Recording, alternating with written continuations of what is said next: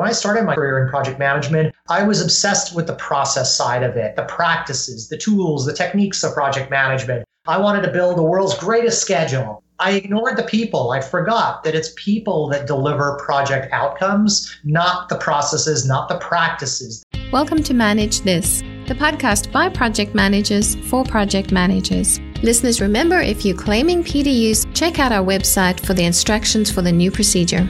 I'm Wendy Grounds, and in the studio with me is Bill Yates. Hi, Wendy. Good morning, Bill. Good morning to you.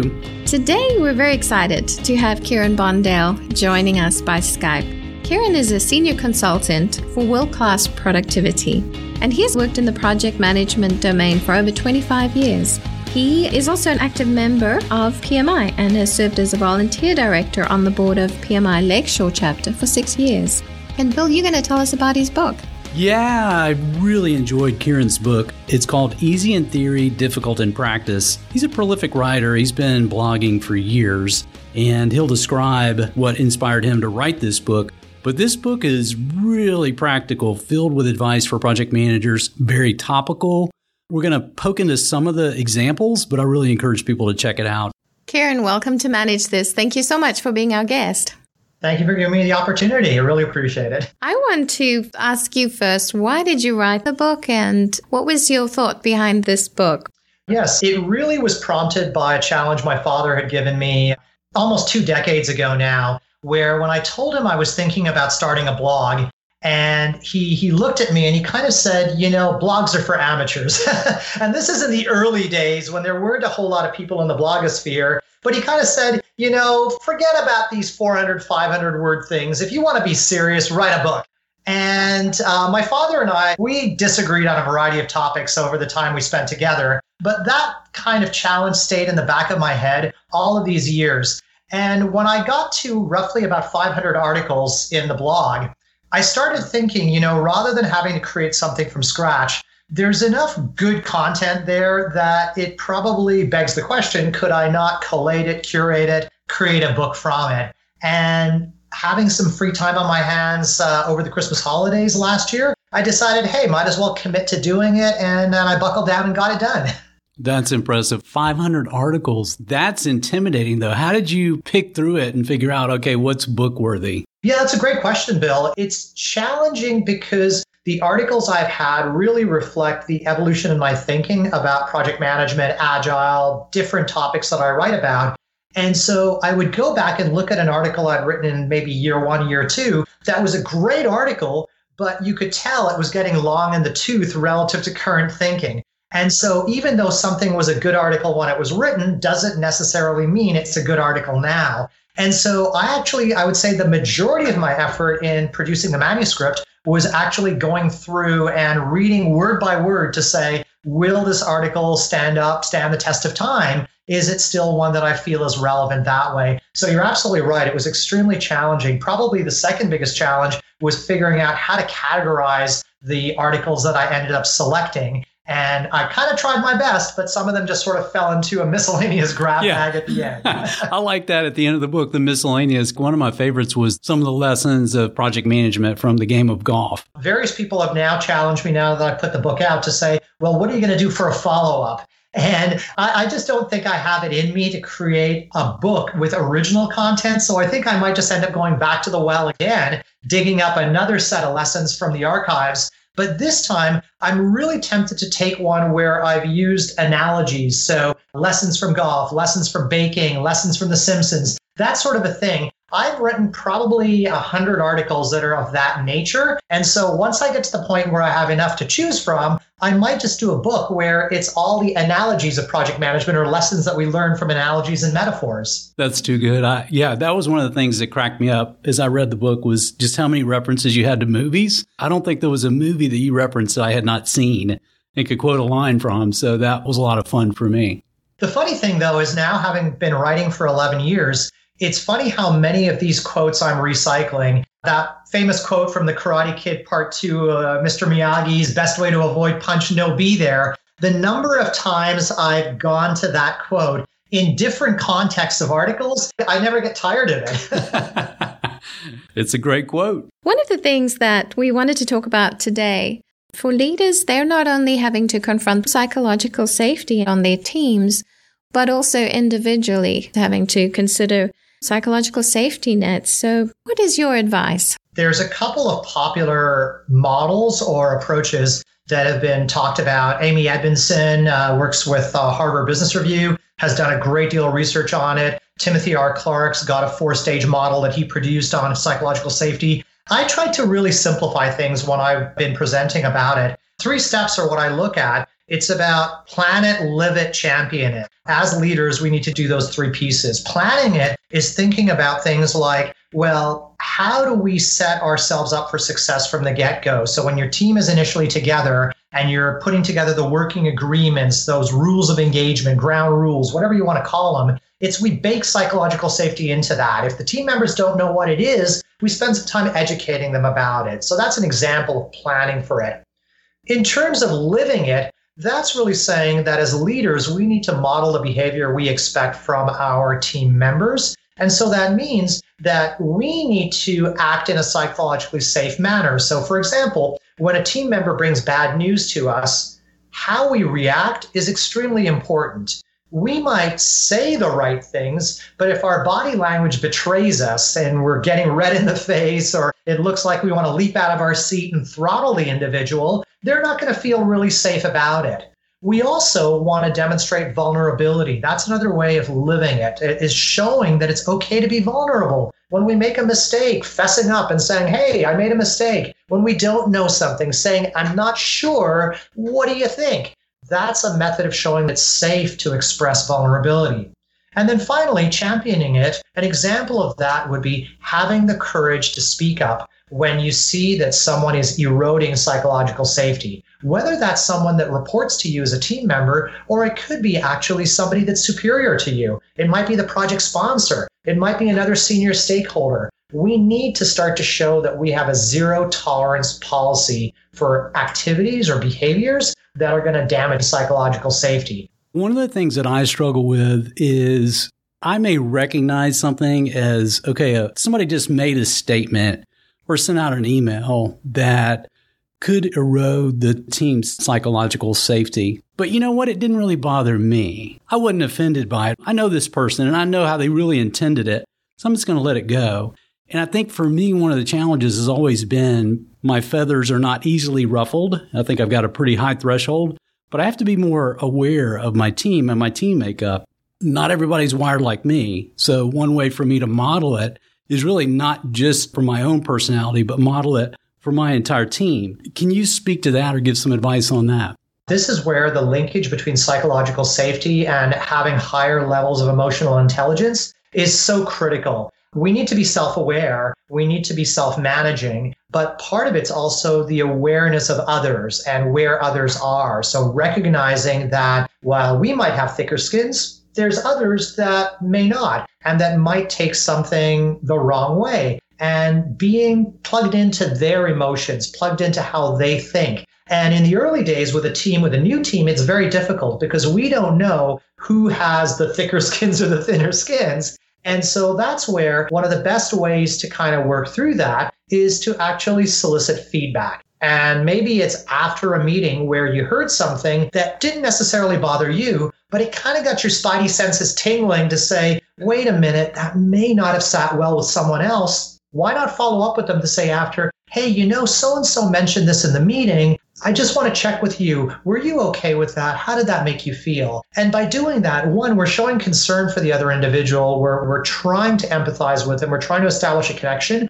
But more important, we're going to get some valuable clues to understand, is this someone that might take the wrong sentence, interpret it the wrong way? So I think it's important that, one, we try to boost our own EQ, and there's a variety of ways to do that. But secondly, solicit feedback as well. You know, one of the things that you talked about that resonated with me was building appreciation into key team events.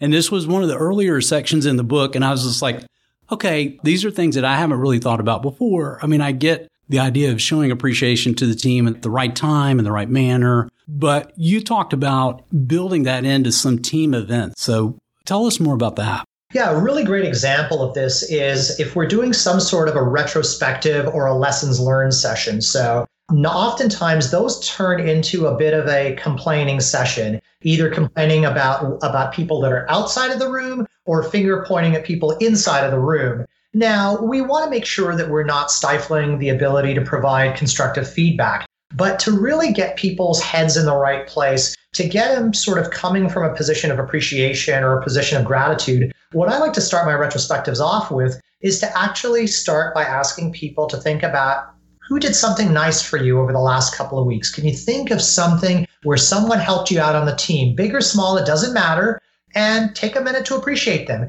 And when we used to work in person, one of the things I used to do when I was an agile coach is I would bring a box of chocolates into the room, and I would kind of put the chocolates in the middle of the table and say, we're going to go around the room. And when it's your turn, grab a couple of chocolates, acknowledge somebody that's done something to help you out over the last couple of weeks, maybe over our previous sprint, give them a chocolate. And when you start a meeting that way, everyone's starting with the right kind of a mindset and attitude. And even if they're coming into the meeting stressed and frustrated or annoyed at each other, it's kind of a moment to sort of say, yeah, they're not that bad. They're good people.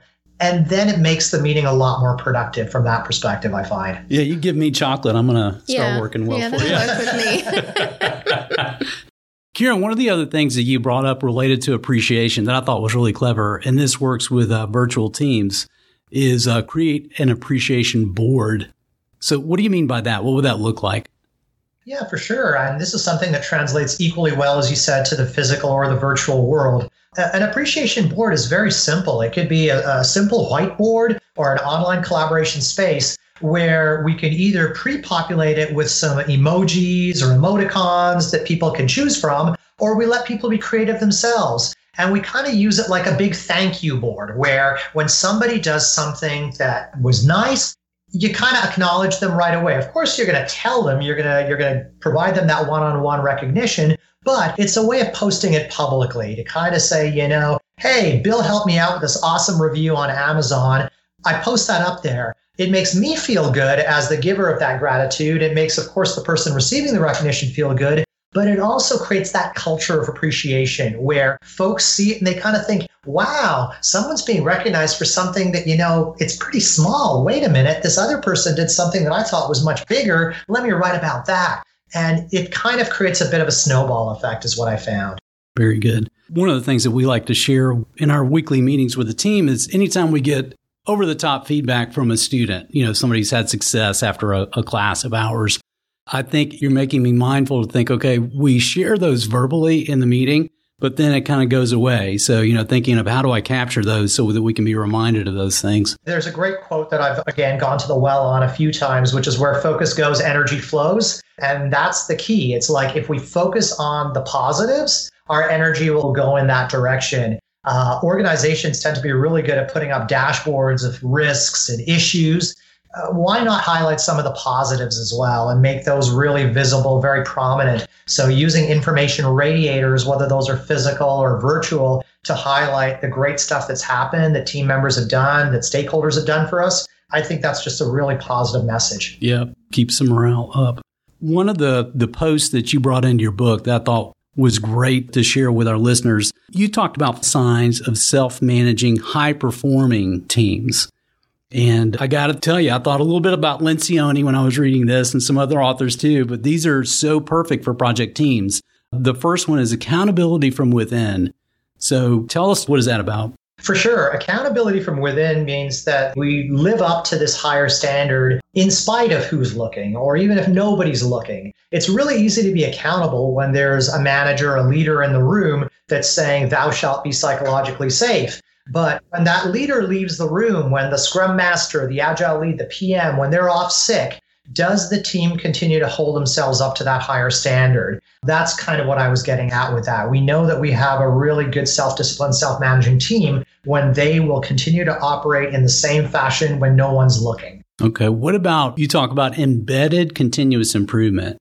Tell me about absolutely. that. What I mean by that is rather than have to have sort of events, ceremonies, artificial means of telling people, hey, it's time for us to think about what we can do better, continuous improvement needs to be baked into everything we do. It's those continuous improvement between the gaps, I like to say. We see something that could be improved. We have a quick chat with our team members. We make the change right there. It's really embracing that concept that we're always striving to get better. And another one that resonated with me was you describe a really high-performing team as a team that when a new task or responsibility is presented to the team, they just figure it out. You know, it's pretty natural for them to delegate that. There's not like one person having to look at it and say, okay, leave me alone in my office and I'll come back out and declare our next step forward. It's like the team figures it out. Talk about that. Some of the best teams I've had the occasion to see, and whether that's sports teams, teams that you see in movies, or actual project teams,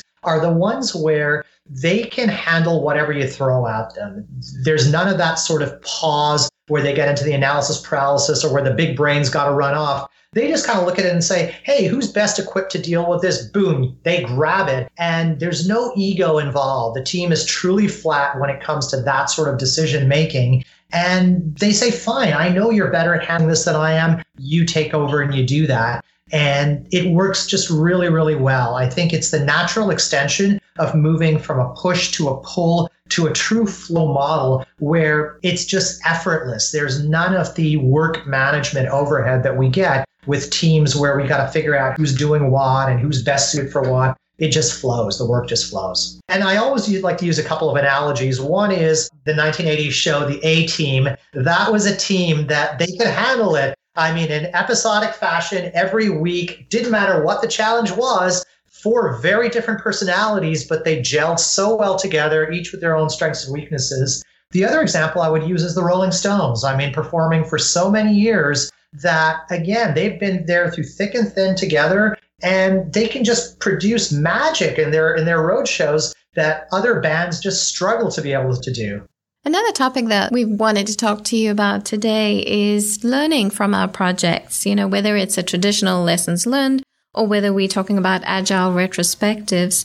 How do we translate that into organizational learning? Learning at the team level, if we can't translate that into organizational knowledge, into institutional learning, I think there's a great opportunity that we lose there.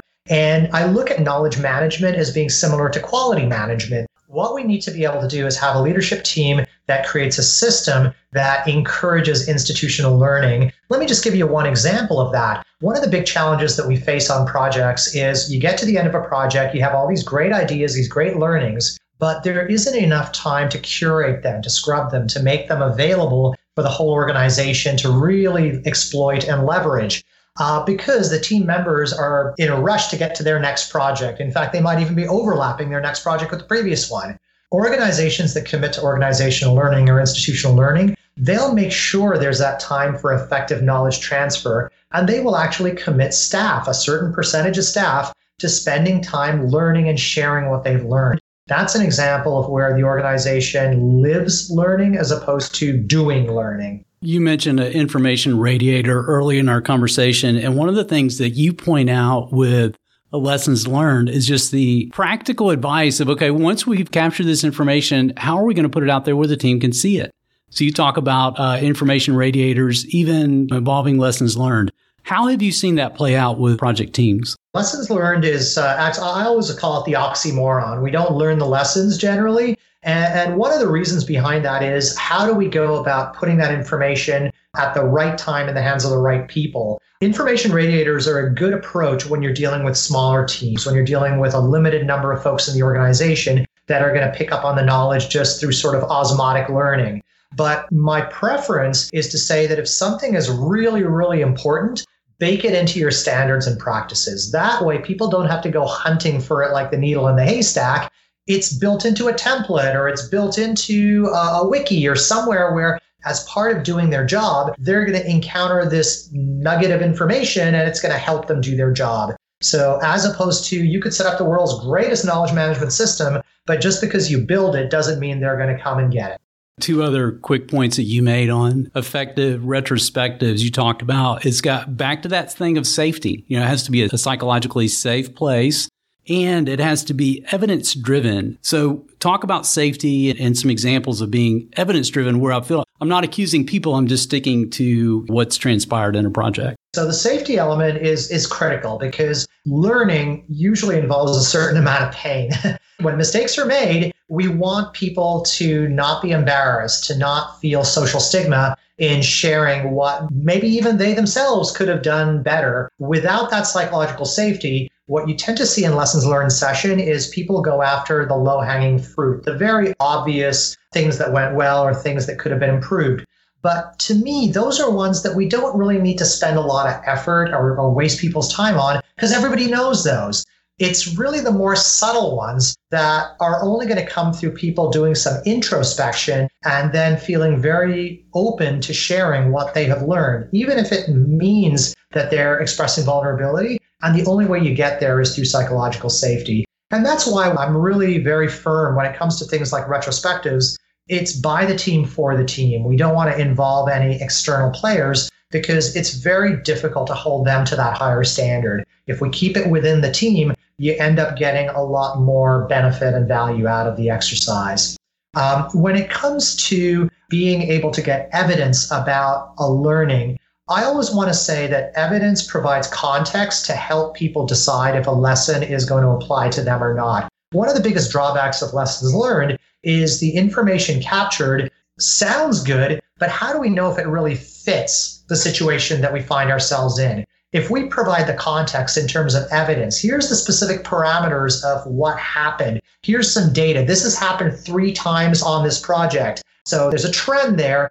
That starts to increase the likelihood that someone would say, yeah, that actually makes sense to me. That fits the world I'm in. If you throw something out there as a generality and it's based on the subjective opinion of somebody, yeah, it's my opinion, your opinion. Should I adopt it? Should I not adopt it? So we want to take that empirical approach to the data we gather, even when it comes to our lessons. Kieran, one of the things that I'm a big fan of is the leader goes first. So in these retrospectives, I've just found that you get such a better response and more richer feedback if that leader goes first and says, okay, guys, I got to tell you, this is something that I blew. I just did not do this well. Let me share why I made this decision or whatever it may be.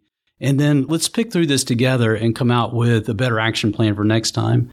It's an area that I think as leaders of projects, we need to be reminded of. Let the leader go first in those retrospectives. Absolutely. And I think it's important to clarify that we're really talking about when it comes to something where there's vulnerability, potential for embarrassment, definitely lead by example. But when it comes to, let's say, a decision that needs to be made or providing an opinion about something, I would actually say don't speak first. That's a great distinction. Speak first so that you're not kind of softly censoring them. But definitely when it comes to getting somebody to get outside their comfort zone, if we go first, it shows them that, hey, the leader is willing to do this. I can also follow it. That's good. You made the point we need to retrospect on our retrospectives. Let's say every 3 weeks we have a retrospective.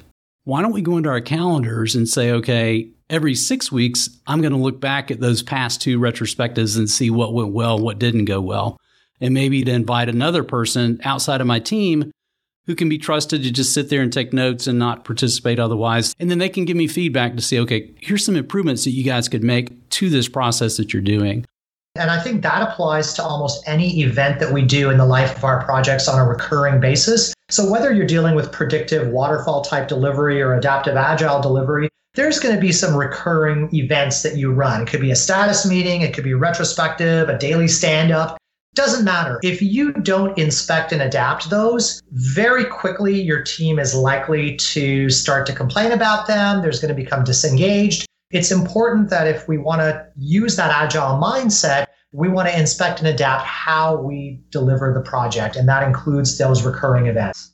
Another thing that is mentioned in your book is when someone leaves, you mentioned 3 actions to undertake. Can you run through those for us? Yeah, and the reason for that article was we oftentimes do a really great job of onboarding somebody to our project. We introduce them to the team, we go over our ground rules, we assign them a buddy. But when they leave the project, it's kind of like, don't let the door hit you on the way out. Yeah. And I think we really miss some great opportunities by doing that, both for the individual and for the team and for ourselves as leaders. So the 3 points that I like to make there are 1, recognize what they have done. Doesn't matter whether their tasks were small, whether they've had some great achievements, recognize their contributions to the project. and do that in a public manner, publicly recognize them.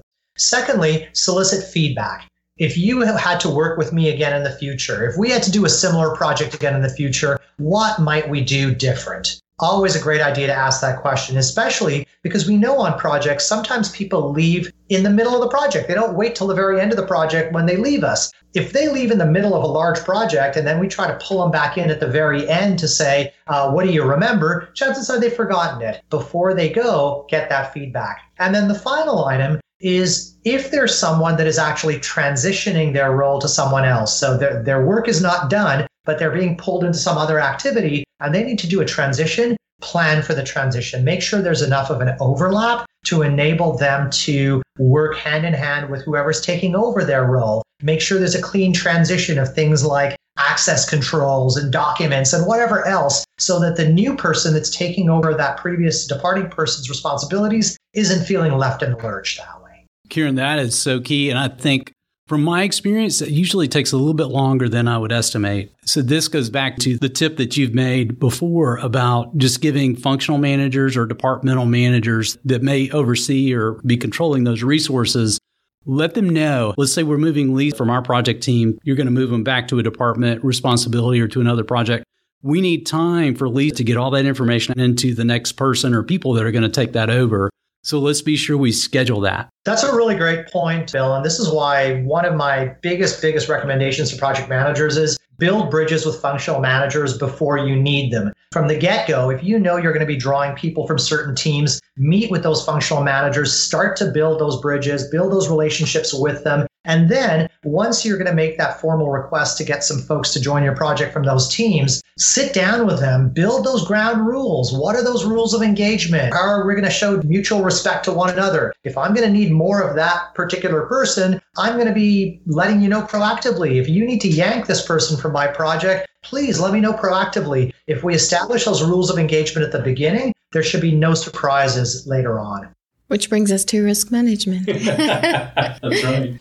Risk management is another topic we like to talk about. Kieran, what advice can you share with us? Well, first and foremost, I think I always quote Dr. David Hilson's definition for risk. Risk is uncertainty that matters. And it's such a powerful definition because it underlies so much of what's wrong with the implementation of project risk practices in organizations.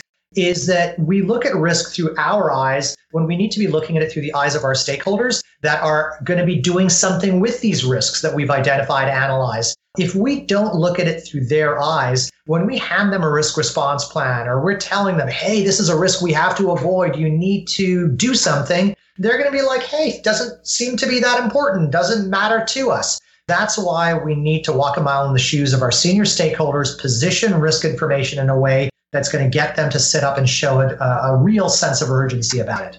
Kieran, one of the things that really had me laughing in the book was when I read your analogy. So here I am as a project manager wanting to dedicate appropriate resources to risk management. And I've got a sponsor who could just care less about investing any time in risk management. They see it as, well, if your team's doing anything related to this topic of risk management, they're not actually getting work done.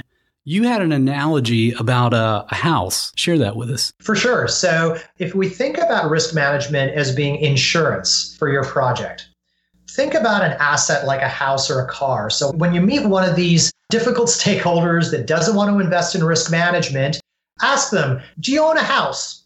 If they say, yeah, of course I own a house. Do you buy house insurance every year? Do you pay the premiums on your house insurance? Chances are they're going to say for sure. Then you might want to ask them, over the life of owning that house, let's say you've had the house for 10 years, estimate how much you've spent on that insurance and what percentage of the value of the house would that represent? I would argue that over the life of owning an asset, chances are you're going to spend anywhere between 5 to 10% of the value of the asset on insuring it, if you add up all the premiums. Why do we do that? Well, it's to save us in case there's a rainy day. It's to protect us from the impact of unintended consequences, known unknowns, and that's what risk management is for your project. A project is an investment your organization is making to achieve some outcomes. Wouldn't you want to ensure that? That's how we position risk management. That's awesome. That could be an interesting conversation too, because then you may really see inside the intentions of that sponsor. Yeah, we don't really care that much about this project.